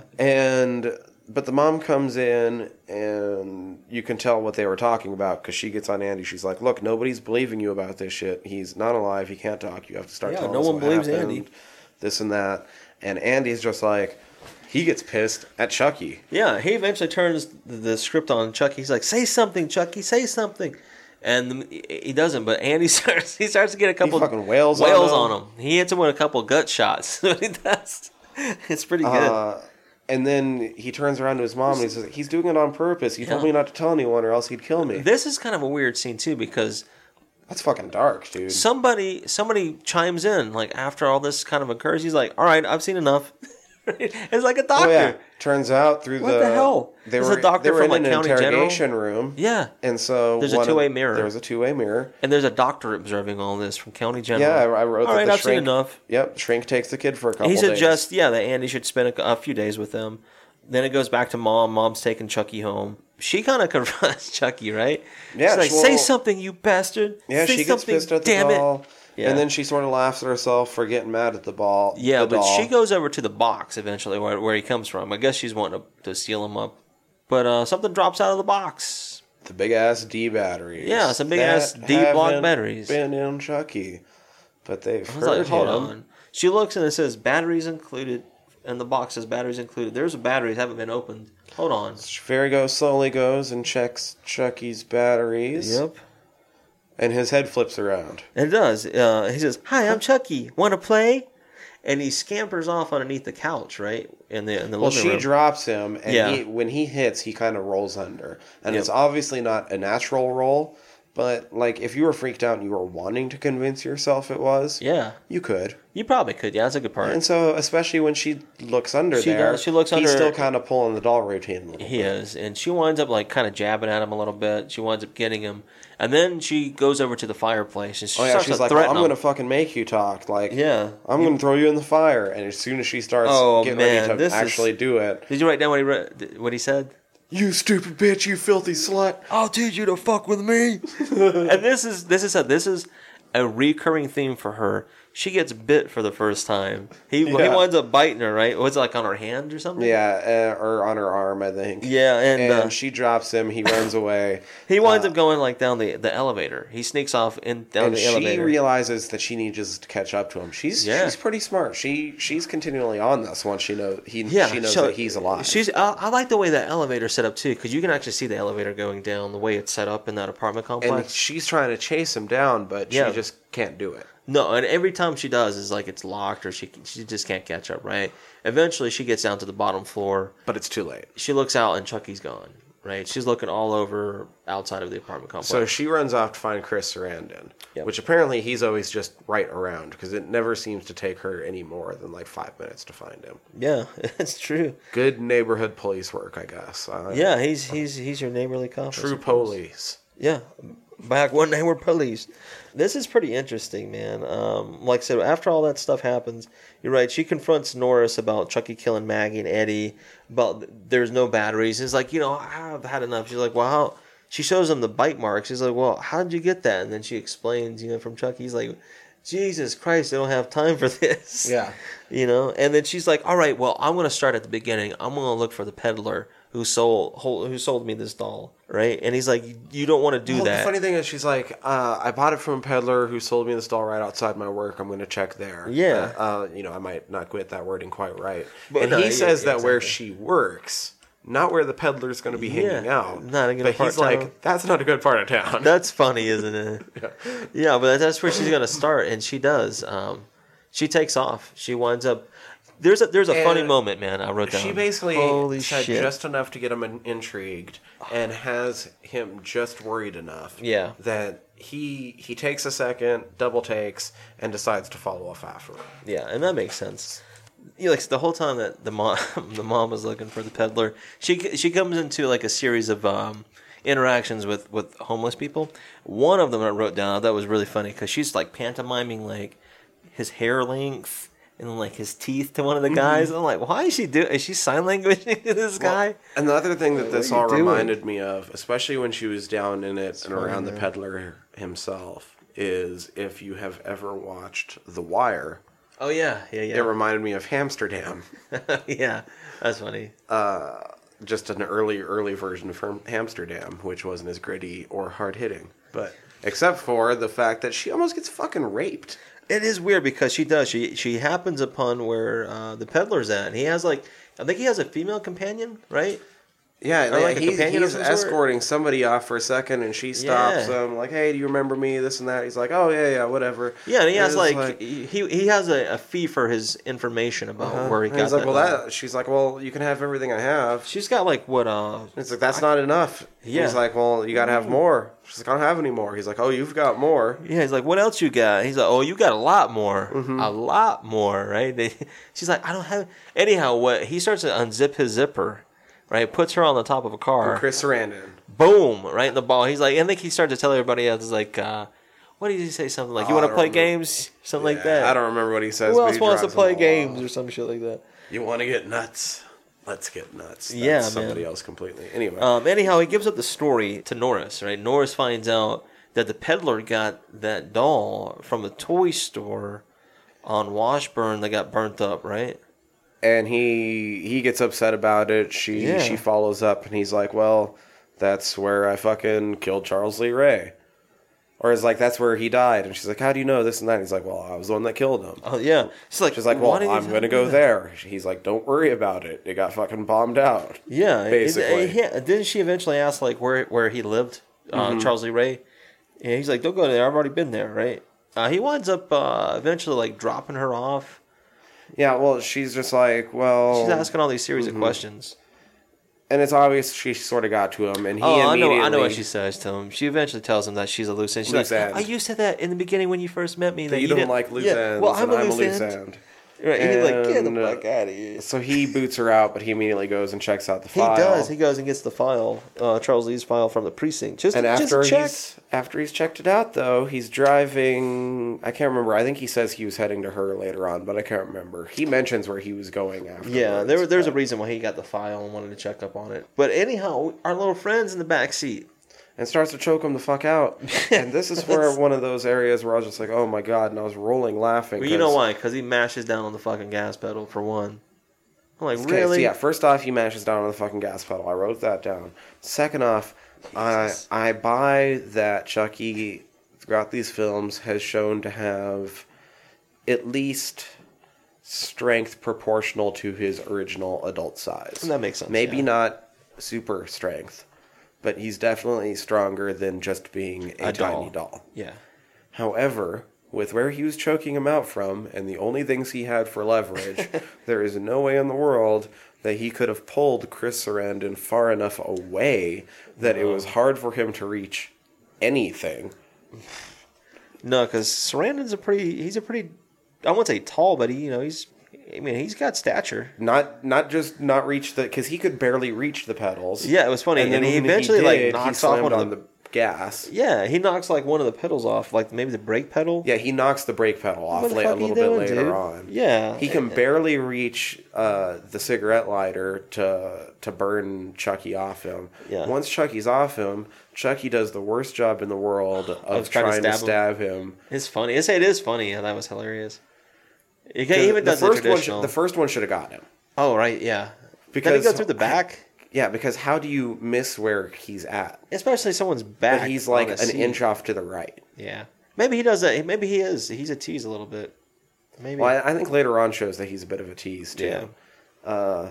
But not initially. And then he keeps stabbing, and then he starts coming up through the bottom, and Chris Sarandon is almost comically avoiding it all. He does. He winds up getting to that cigarette lighter, though, right? Was a little bit. That's what got him to the point where he was stabbing. Okay, yeah. And then Chucky goes and slams on the gas again once Chris Sarandon is finally trying to find the brake.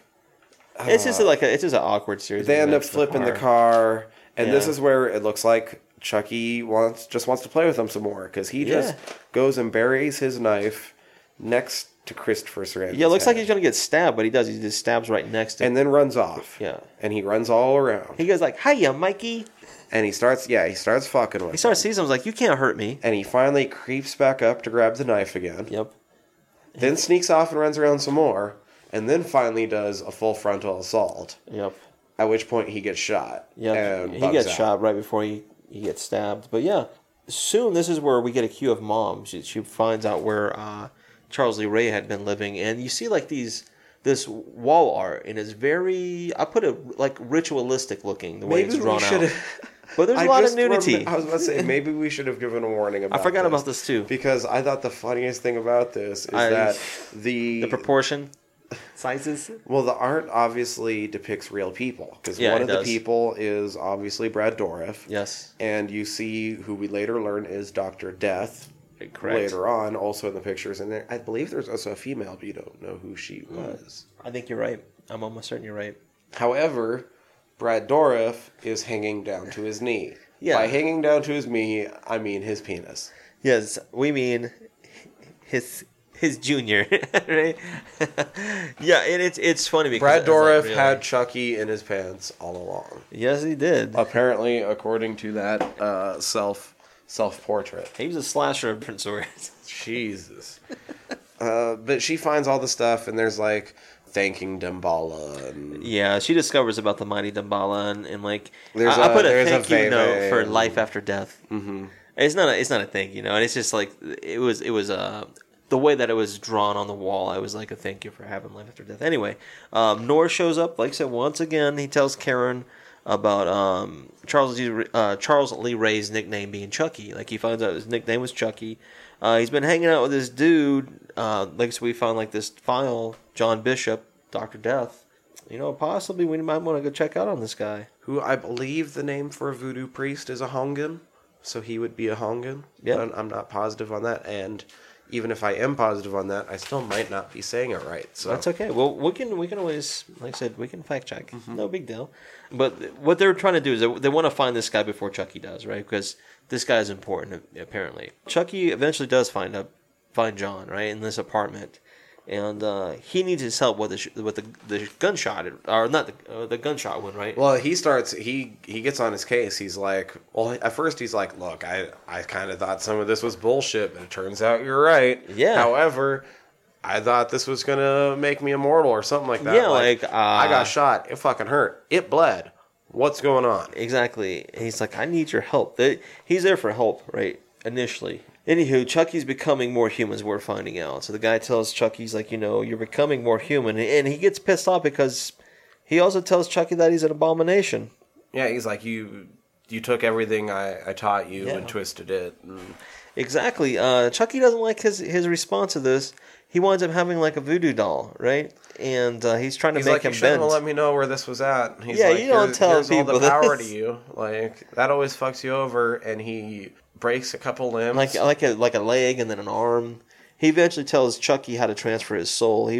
He's like, you need to find the first person that you told who you were to, right? Like what you are, who you are, and you know who it is. Like the first person he tells. And Chucky gets excited because he's like, I'm going to be 6 years old again. Yeah, that is kind of funny in a weird way. Yeah.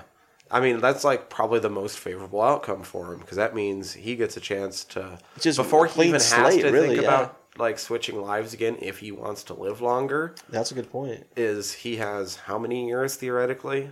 Yeah. He gives possibly the most questionable line in the movie. I've got a date with a 6-year-old boy. Yeah, I like that could be just another line, but it's pretty funny. It's pretty funny. Yeah. And then he still ends up stabbing Dr. Death. So it would be assumed at this Dr. point Death that got voodooed to death. Well, he doesn't stab him. He stabs the voodoo doll. exactly, and you know, if you know things about voodoo, you know what happens. He gets voodooed. Apparently, All at this that voodoo point, that you do. all that voodoo.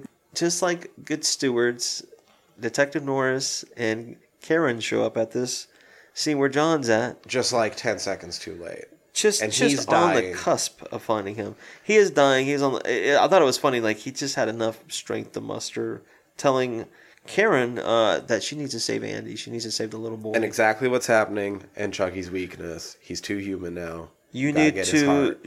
go through the hot. Through the hot. The heart is the only He way. doesn't even say, like, the second time, he's like, you need to go through the heart. And then he dies. It happens. Poor guy. So this is an interesting thing. Like, so we get all this They stuff. cut back to this fucked up asylum Yeah, Andy's like in in a a fucking bar. in a barred up room that's in a locked room. Like I don't even know it's padded, but it's weird. He hears like this noise that comes from across the street, and he sees Chucky going up this fire escape. So he starts freaking Oh, out, trying to get the doctor's attention. Exactly. He's screaming for the doctor, tells him about Chucky, and he's getting scared, right? Chucky eventually winds up like at the ledge of this window where an orderly's at. He's just got his headphones on, not paying attention. So the thing is, Andy tells because the doctor shows up, Yeah. and Andy's like, Chucky's here. He's come to Yeah, kill he's me. like, I don't see anything. He's like, he's here. And the doctor looks around the room, and he assumes, like, oh, well, Chucky's obviously not right here, so the kid's just freaking out Hallucinating, and just whatever. fucking leaves them. He does. And the kid fucking breaks down. I was gonna say, you're right. There were certain scenes that he has, and that was a good scene. Like That was a he really good scene. Yeah, after this film, I like to talk about. There were some kids that tried out. I thought one was kind of funny. Anywho, he put in a good performance right there. But then, like you said, Chucky ends up finding out. They find some keys from the He orderly, finds the right? keys and what room number Andy's in, because it's marked on the board. Yeah, so Andy Chucky. Barclay, number 7. Yeah, it's fucked up. Chucky winds up entering Andy's room, and he jumps up on the bed. He has that knife. He goes, and when he turns over the covers, Andy's not there. Andy's crawling out of the room, shuts the door, and starts to run off. And that's when the doctor notices him, right?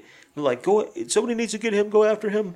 And Andy winds up hiding in an operating room, is what I wrote down. Chucky winds up like jumping on top of him, like jump surprising him. Yeah, jump surprises damn, him, that was a quick- attacks him. That's a quick way for him to recover. They sort of tussle for a bit, but separate. Andy grabs a scalpel for defense. And guess who gets him? Oh, this is where he kind of backs up and like He backs up and gets It's- grabbed by yeah. the doctor. fucking doctor. The doctor gets him to drop the scalpel and is going to give him a Some kind of sedative. shot, yeah, like a sedative, like you said. However, while he's trying to hold him in place to give him the Andy's sedative, struggling. Yeah, he doesn't want that shit. Chucky goes, Slashes that guy. grabs the scalpel, Yep. and basically hamstrings the doctor. You gotta love that. He And then does. once He he's down fucks on the him up. ground, he grabs. I don't know why there's a fucking head attachment for don't one know of either. those electric thingies. But he does. He puts it on him. Unless that was a shock therapy machine. It could very well could have been. I don't know. But he flops it onto his head and cranks it up and just leaves it. Yeah. And I thought it was the most disturbing death in the movie because he just Oh, sits there because it's in and front of gets Andy. barbecued. And Andy's in watching front of it. Yeah. in front of Andy. And it's pretty intense, like the way he gets And barbecued. he ends up like bleeding out the eyes and all sorts of shit. It's not. pretty It's fucked not up. it's not like a really extended scene, but it's enough to give you that effect. Like, oh man, that's a fucked up scene for a kid to see, regardless of what the age is. However, Andy gets out. Guess who shows up again? Karen and the detective. Right There always behind. is a just a few seconds behind, right? They're at the hospital. Cop, kind of his sidekick, he kind of catches Norris up to speed of what's going on with Andy escaping, et cetera, et cetera. That's where that little girl you were talking about appears. She's talking to Karen, the mom, about Chucky. Like she led Chucky or inadvertently told Chucky about Andy where he's at, right? So through all this mess, they're trying to figure out where Andy went, and Mom's like, "Well, I always tell Andy if he's in trouble or to go home." And he's like, "Well, does he have a key?" She's like, "It's underneath the mat." So they're off to home. Yeah. So that's Andy's what- yeah. gotten home. Andy's already home. So I guess he, like I said, he enters home. He locks the place. He actually he locks the place up. He does a goes good and job. Hides up into a closet and shit. Yep. Ends up finding himself a bat for defense. You know what's funny about this scene too is like there's an old couple going up that elevator where Chucky's at. God, I love this. Yeah, so Chucky's hiding in the elevator, going up it, So pretending funny. to be a doll in the corner. Yeah, there's an old couple going up. They're coming like, oh, some poor kid forgot his doll and whatnot. And the old lady's like, oh, what an ugly doll. And right as they're getting out of earshot, fuck you. Yeah, fuck you. As the elevator's going up. But eventually, Chucky gets off the elevator, and let's see, Andy's hiding in the closet. Chucky gets off the elevator, but this is funny. He enters through the freaking. How does he enter through the fire? So I feel like he the didn't go chimney. up to Andy's floor. I felt that he went all the way to the roof, knowing which That's interesting. place Andy's is, because he had already been in Andy's place before. Yeah, but I'm trying to think if you're going up. That's the only way I could reconcile it. Right, through a fireplace. Because it was fucked up. He comes through a fireplace in an apartment building. I'm trying to think where do you find the stack to jump through? Because are they at the top floor? Are they in like a middle top floor? Right, Do you have to go through more than one apartment? Up in the That's top? what I'm saying. Do you go through more than one apartment to As get a to single Andy's? overworked working mom. Long story short, yeah, I'm like, there's too many questions that left undesired. But he does. Chucky escapes out of the fireplace, right? He comes in, he winds up spooking Andy, but Andy winds up smacking Chucky with the baseball bat. Eventually, I guess, as all that happening, I guess Andy's trying to, like, I don't know, hide maybe again. Chucky winds up knocking Andy out with the bat.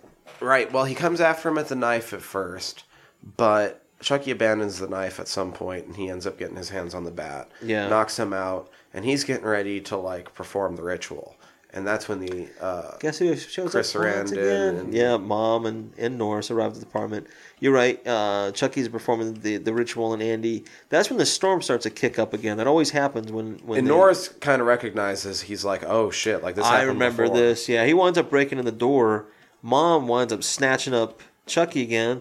Guess what? Mom gets bitten again. I'm like, damn, this is twice, right? Chucky has an MO with the mom.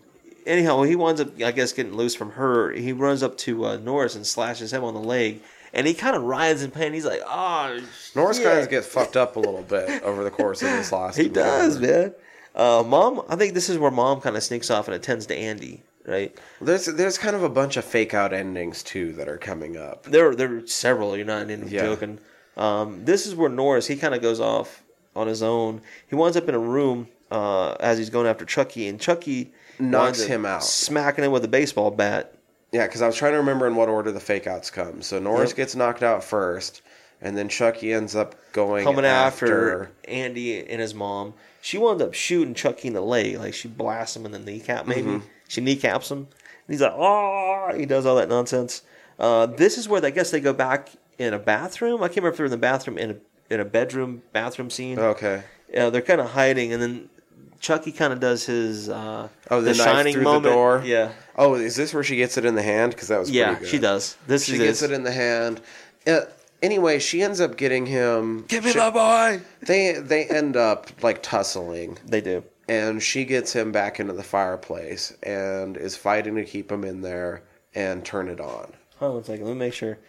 Because that's the first fake out death. Mom shoots Chucky from the hallway. This is where, like, when she's shooting, all those body parts start to fly, right? Or is that No, that's the second one. I'm like, damn, there is a lot of shit going on, isn't there? No, that's the second one I am. because he's I'm way already ahead of burned myself at that point. Yep, Chucky does get trapped in that fireplace. You're right, and that's when he looks at Annie. He's like, "Friends to the end, remember?" Yeah, so Chucky, the mom managed to get him in the fireplace. Has like the barrier in front. He is holding he is it, struggling inside that and fireplace. she has you're right. the gas on, but she's not able to get to the matches. She finally gotta get gets Andy to do it, She right? gets Andy to get the matches because at first he's all freaked out, Yeah. but he's about to try to light the match, Chucky tries to guilt trip him. and he's like, "This is the end, friend." Yeah. and lights it and tosses it in. Chucky goes. You know up what's interesting about that scene is that they used a stunt person. in there? Yeah, so there's a guy. There's actually a guy who does that Writhing stunt and scene. doing Yeah, all the I was like, oh shit, they actually had a real life guy do that. Yeah. Scene, but yeah. Anywho, it looks like at this point that Chucky's he's a piece of toast at this point, right? They go to help out Chris Sarandon. Yeah, Mom. She eventually sends Andy off to get like a little medical kit, maybe something like that. And as he goes, he notices Chucky's not Chucky's there. gone. So he runs back and lets them know, and Chucky comes and attacks again. Yep, and this is where Mom and Andy hide in the bathroom, and this is where he slashes her, Yeah. and he's like, "Give me the boy." That's all he wants. He tries to plead with the mom, like, "Just give me the boy, and all this can end." She blows him to pieces. Yep, down that hallway, and all these body parts. She shoots off his head, One of the other Then things his that was arm. changed right? was that the head wasn't her. It was supposed to be Mike getting Chucky with the baseball bat. Yep. Oh yeah, but I remember you said. Now, I haven't done it myself yet, but supposedly There's a if you scene, slow it right? down when his head comes off, it's not a shot that takes it off. Supposed to be You the see back. the back come down Yeah. in the frame, but I I've haven't been reading done it. about that too. I haven't done it to confirm it yet, but that's supposedly what happens. Isn't there like a running thing too with Chucky like losing his hand? He loses his hand in at least the first 3 movies. I Yeah. don't know if it's everyone. Yeah, but no, like you said, there's at least a few subsequently that do that. But she does. She blows off his head. She blows off his arm. Then she starts unloading the clip into him. Right. Mm-hmm. I'm like, damn, she's got him. And this is when the partner shows up. Partner shows up, Yeah, hey, what's going on? and they're like, "It was the doll. I know you won't believe us, but Yeah. it's in the hallway. You can take a look at it. He Don't gives touch him anything. a strict order too. Don't fucking touch anything. Don't touch fucking touch any anything." body part. What Of is this course, dumbass he goes doing? out there. He finds the head. He And kind he of has plays to poke with it with he his pokes finger. it, picks it up, brings it back in. He's like, "This is what you guys are afraid of. Doesn't look alive to me." Yeah, and he starts like playing with the head. And he's like near a vent, isn't it? Mm-hmm. And that's when the fucking body jumps out. Starts choking him out. And it's funny because the head is instructing the body, kind of like Reanimator, right? Yeah. Yeah, kill him, get him, And fuck him up. yeah, and that's the funny thing because the head doesn't seem to have very good control of the body. Either. No, it's funny, man. That whole scene's funny. But he's getting choked out and he's having a wrestling match with the body. Mm-hmm. The cop is. I think he ends up throwing it across the room. Yeah. That's when they remember the heart, and Chris Sarandon fucking pumps around into the body, right through the heart, and there's a really great blood spray across the Shot back. through the heart. Right there. Yeah, man. He Perfect. does. Got him, man. And apparently he's done for. Yeah, it's funny because at that scene it says, I think what it says, "Hi, I'm Chucky. Want to play?" And then that's when Chris and Sarandon's like, "Believe me now," and the cop says, "Yeah, But nobody else is going but to. who's going to believe Yeah. me? Who's going to believe me?" Yeah, no, it's funny. Yeah, and then right after that, Mom comes over to Andy. She takes him by the hand. She's like, "All right, Andy, we're gonna go to the hospital." They turn off the lights, and as they're exiting that little room they're in, doesn't he like stay behind her at first and just kind of looks over Chucky? Like, what the fuck? Yeah. And that's, yeah, but anyhow. And as they're there's like a exiting, still shot of him looking Andy, back. I fucking hate that. Like, they should have had, like, Chucky blink. Yeah. and It's just a gotten weird, still like, shot of that. yeah, Andy's because just kinda, that still could have been an automatic toy response, too. That's a good point. And so it would have left it more up in the air, but instead they ended on... Andy. Like I said, yeah, Andy's hovering over the aftermath. That's not even a good shot of Andy, honestly. No, it's weird because then a weird outro music happen. It's a weird outro music. Anyway, then you get the end credits and that's the end. That's it. So yeah, that's our first Child's Play, man. And So- there are several in the series, as we had Yeah, mentioned. there's definitely... And they go weird places. Yeah, they do, man. But they get some pretty cool appearances by other actors and actresses. The end of this movie leaves you with 3 characters Yeah. that know for sure that voodoo works. Yeah, exactly. At least that many. If you're one of those characters, what the fuck do you do with that? Like, Yeah, man, there's certain places I know now I can never visit. yeah, and you but- start looking sorry, into Nolan. it yourself, like you're like, I know that I can do something with this. That's a Like, good point. Maybe you seek it out. Who knows? You're right. There's different branches of the tree you can go from that point. It's interesting. But it's an Yeah, interesting concept in the film altogether, man. yeah, like I said, the voodoo was added in later. How much do you know how much they play on it like later on in the films, that aspect of him being in the doll? Well, I know up until like Seed of Chucky, Eddie Caputo isn't even mentioned again. Okay. And I might be wrong on which one, but I want to say I it's think for Seed me of Chucky. it'd be a nice couple a way back into the series. And I want to say there's at least one other one that involves him trying to do voodoo I'm pretty sure that some sort of voodoo is involved in like Bride of Chucky and shit. When Yeah, I can imagine so too. So Be I can't interesting, remember man. for sure. It's been a while since I watched them because Yeah. as much as I do like them, but they're not good. They're not just great entertaining. films, but you're right. Like I said, if like say if I'm hanging out, say maybe a Saturday night, and there's not a whole lot going on, and I see a Chucky movie come on, I'm like, hey man, I'll check whatever. it out. And I'll Yeah. whenever one comes out, I'll make sure to see it at some point. Yeah, and they're fun. Like you said. Every single one of them will get at least one watch. Yeah, and there's At nothing least. wrong with that. There are certain series I'll do the same with. No big deal. Like I said, it's a good introduction to the series, this film. It's had a pretty solid cast, like we had mentioned. It's pretty cool that they got these actors and I do think it actresses goes involved. fun places too, as well. It And does. It's like we said, and through our look into slashers, it was kind of the next the next thing. And in some ways, maybe the last thing for quite a while. I'd say after this, there weren't too many new slashers that made a mark. I can't think of anything. For at least 8 years. I'd say 8 years is a good point. A good point, yeah. In that 8 years, most of these other franchises that we've already covered sort of started to either not do anything or go to really weird, campy places. Yeah, I'd say it got kind of more campy in the 90s. And then something happened in the mid-90s, and that's the next movie we're doing. Which is really exciting because it's another... We're heading back to Wes Craven already. Say, it's another way we're getting back into Craven. Guess who made slashers a lot of the way that they are? Yeah. Wes Craven, apparently. Thank you. Yeah. We can thank him for a lot of different things in the genre. But, yeah, so the next one we're kind of hinting at is a Wes Craven film. Scream. Scream, yeah. Which for us the next big slasher. Yeah, which is fun, man. This is, the third Wes Craven film? Yeah. Yeah. I think at this point we're going to end up just getting through his entire catalog. Eventually we will. I mean, it's inevitable at this point. But except for probably Music of the Heart. We can blog that one. That'd probably just be a horror for us. Well, yeah, for somebody. I don't know, but no, man, I'm really looking forward to that. That was a film, like I said, for me, the time period. I think I was just going into high school, so you know, I can remember it pretty strongly. I mean, so vividly for the most part.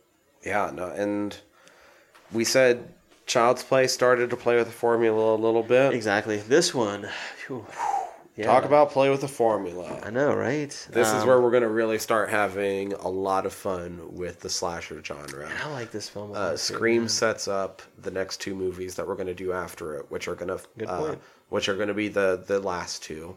Mm-hmm. These are we're finally up to the last three. So, yeah, exactly. So we're down to the last three in our series. Obviously, we'll hit slashers again later in the future, but it's not going to be part of our. We're giving a nice discourse in the slasher realm. Mm-hmm. Yeah. And to keep up with us as we go ahead and do all of that, please be sure to subscribe to us on SoundCloud. We're still on Well, here's SoundCloud. The thing. So we have some big news this week. Yeah. We're now on SoundCloud, as we've always been. iTunes, as we've been since we're pretty still much there the as beginning. well. Exactly. We mentioned last week that we were on TuneIn. Yeah. And this week we can add Google Play That's awesome. and Stitcher as well. Yeah, and I've checked them both out, and they both work. So, however out of those 5 platforms, which in my opinion, I think are the major platforms. I don't know. I'm not one of the hep kids, but yeah, I mean, we're still trying to toy around with that. As far as I know, that's kind of where you can go to. Yeah, check us out there. Like I said, we still have our Facebook page, Fried Squirms. And honestly, I think there's other sites that even link into those. So we're probably available on even more platforms than that, and we don't even know it. That's a good point. I never really thought about that, but so you can also follow us on Facebook, Fried Squirms, Twitter at Fried Squirms, which we are still trying to get better and better about using. Still our website. We're at friedsquirms.com. Our website, www.friedsquirms.com, which we are using more and more. I have put up 2 written movie reviews in the past month alone that are independent from this podcast. So it gives you a good insight. I mean, they're tied into this podcast. But it gives you a good insight into some other things that, like I said, you enjoy. Eventually I'll put some things on there that I enjoy. So yeah, we'll spread some more content. And God, I don't know. Am I missing anything? Is that all the places? No, if not, we can always plug them later. But I mean, like I said, I think. Email us squirmcast@gmail.com. Still at Gmail. So yeah, there's several ways that you can reach out. Tell us what you think. I've already gotten some feedback. Maybe not necessarily through the media, but just in our interactions. Some with our of friends. You know us. Yeah, so talk to us. Yeah, and I've been pitched a couple ideas for some films. So yeah. Yeah, some of you actually know us, so I'm going to call you out right now. Yeah. Hey, if you're listening to this, talk to us. Tell us something. Yeah, don't be scary. Maybe some of you know each other. Form a coalition. Decide on something together that you want us to do. That would be fun. Yeah, throw us a curveball. Well, at least think about it, because once we're done with slashers, things open up a bit for us. Oh, yeah. And we don't have any concrete ideas yet. We have ideas, but we don't have anything concrete. Yeah, so that'll be fun. But one last thing I wanted to mention really quick before we head out. I was thinking about, like I said, the kid who played Andy in the film, right? Andy. All right. There was another kid actor at the time. Oh, that's right. You mentioned that auditioned, right? And the kid actor was the kid actor in the film The Leprechaun with Warwick Davis. and also was it Don't Tell Mom the Babysitter's Dead. Okay. That kid, right? So he actually auditioned for the part, and I had to think, I was like, man, how different would the film have been That's had it funny. been that kid actor? But Leprechaun. Speaking of Leprechaun, we just passed Yeah. St. Patty's Day, so happy St. Patty's. no coincidence once again, folks. But yeah, anyhow, that was just kind of a neat thing. But anywho, yeah, like I say, just let us know what you think. Thanks for listening. This is our 18th episode. We're getting into our second decade, Yeah, we're which is pretty cool. pretty close. Yeah. So number 19 will be Scream. We'll see you there. I'm Tyler. I'm Danny. This is Fried Squirms once again. You all have a good one. Yeah, you have a good night. Thanks.